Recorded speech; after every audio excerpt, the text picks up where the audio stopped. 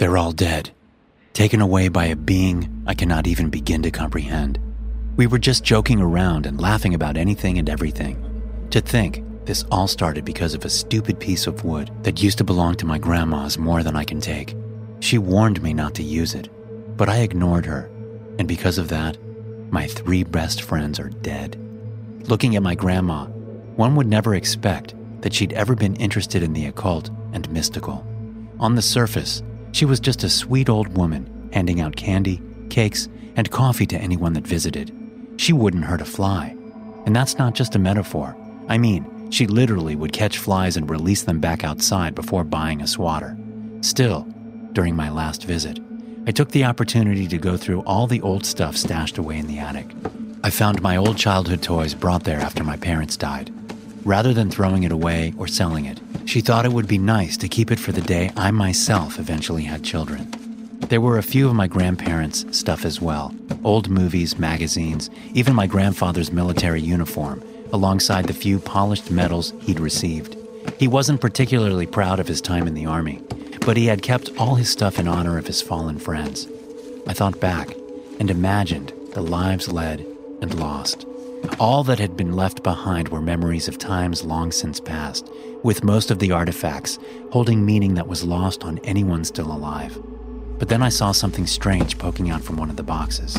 A wooden board covered in numbers and letters, made from ancient wood, handcrafted and heavily worn. It was a Ouija board, one of those games used to attract spirits and communicate with the dead. Though the box was unmarked, it had to belong to someone in the family. The house had been in our family for generations, built by my great-great-great-grandfather. I dug it out and brushed off the dirt. Based on the collection of dust, it couldn't have been used in years. As a fan of horror, it was as if I'd struck gold.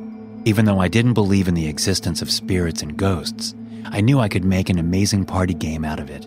So I took it with me down from the attic and presented it to my grandma. She just served me one too many pieces of cake on a plate. With a smile on her face, she ordered me to dig in. But once I showed her the board, her friendly face immediately turned to a frown as she realized what I was holding. "Where did you find that?" she asked in a stern voice I'd never heard before. It was in the attic," I got out, almost ashamed.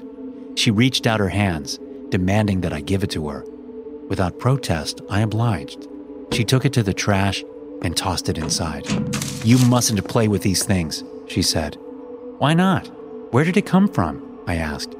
"I got it when I was very young. I made a mistake. I thought I threw that thing away years ago.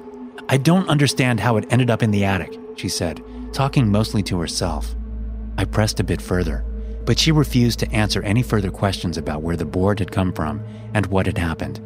The visit fell into an awkward silence following that. I helped her clean up, took the trash out, including the board, before I said goodbye.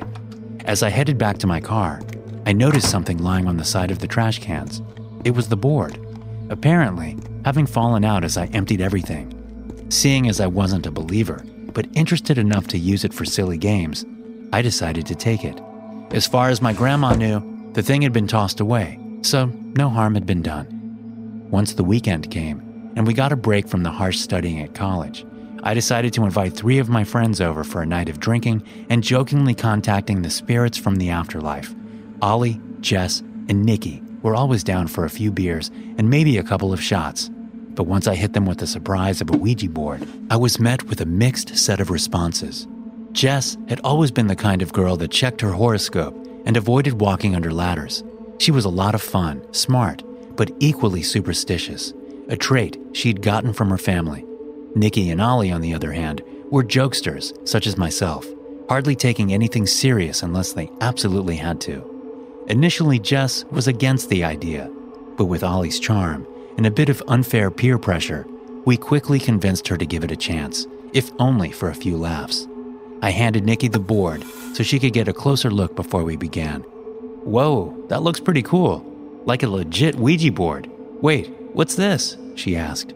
She turned the board around, revealing text I hadn't seen before. The first time I'd held it, I could have sworn the backside was empty, but there was something there, clear as day. "Rules," the title read.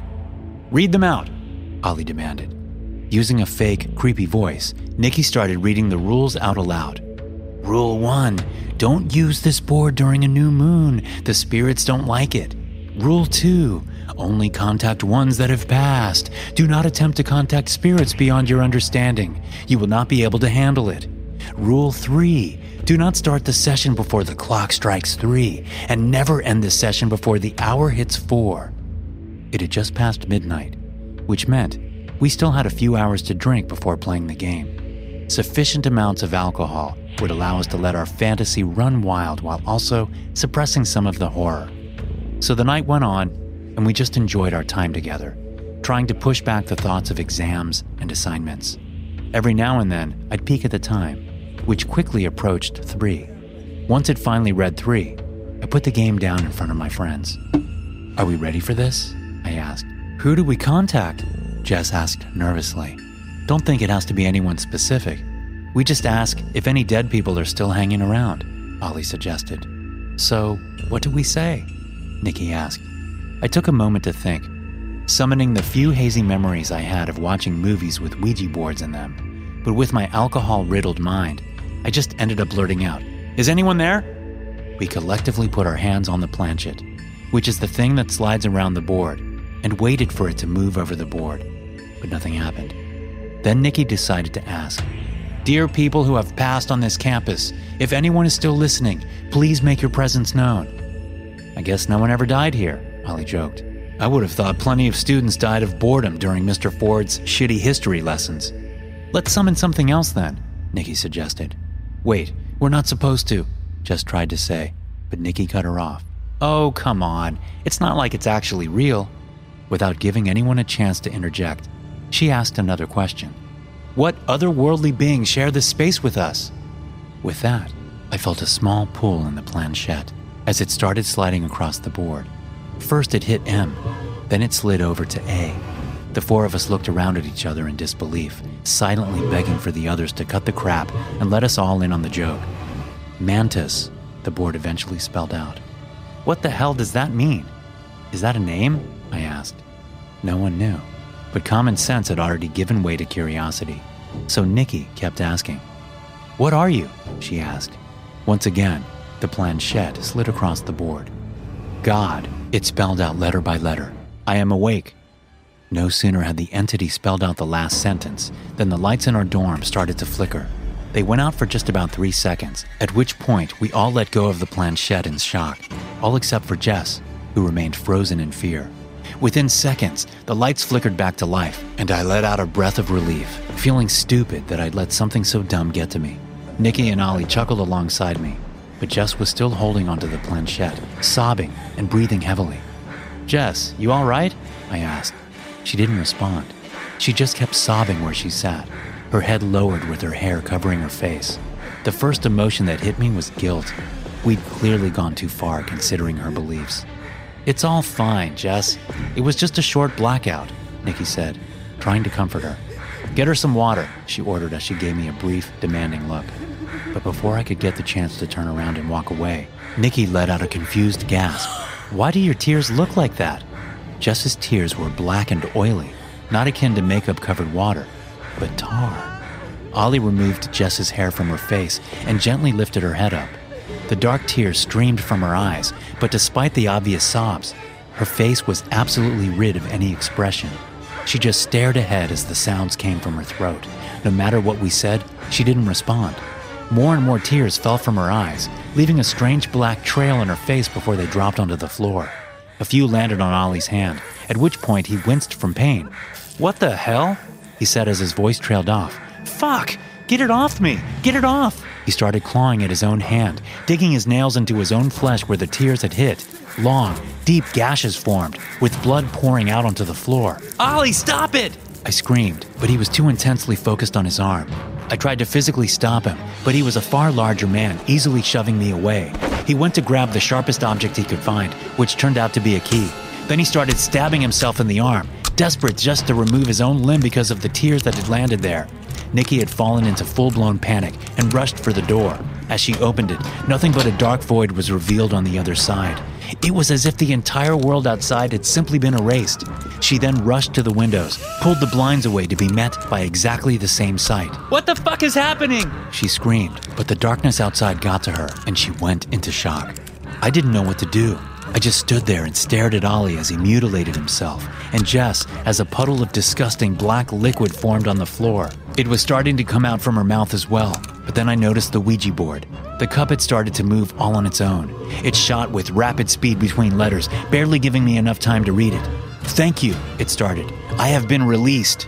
It was as if I could hear the voice inside my head as the words were spelled out. "Released from where?" I just asked instinctively. "From hell," it responded. With the final letter shown, everything in the room fell silent. I looked over at Nikki and realized she'd frozen in place, just staring out the window. Jess had stopped crying, and Ollie was sitting on the floor with a half-amputated arm, not even reacting to the blood loss. "What are you going to do to me?" I asked. The planchette started moving. "Only 3 were needed," it responded. "And now?" "Now it begins," it said. "What does?" "The end." "The end of what?" I asked, but no response ever came. The bodies of my 3 friends all fell limp on the ground, and I could feel the entity vanish from the room. I went to check on them, and though they were alive, they weren't responsive. Then I peeked back out the window and saw the familiar night sky with a bit of nature on the other side. It was over. I called an ambulance as well as the police before I collapsed from shock in the hallways outside. Nikki, Ollie, and Jess all ended up in comas. I went to visit them, but the doctors weren't all that hopeful. Despite being physically healthy, they just won't wake up, and they all have that strange tar-like substance dripping from their eyes and mouth. The police did a thorough investigation and cleared me of any wrongdoing. Officially, the event was listed as a case of mass hysteria, but I know better. We shouldn't have ever played with force beyond our understanding. I was warned, but I didn't believe it. This is my fault. I'm sorry. Thanks for listening. If you enjoy these stories, be sure to subscribe to the podcast and check out some more of my episodes here.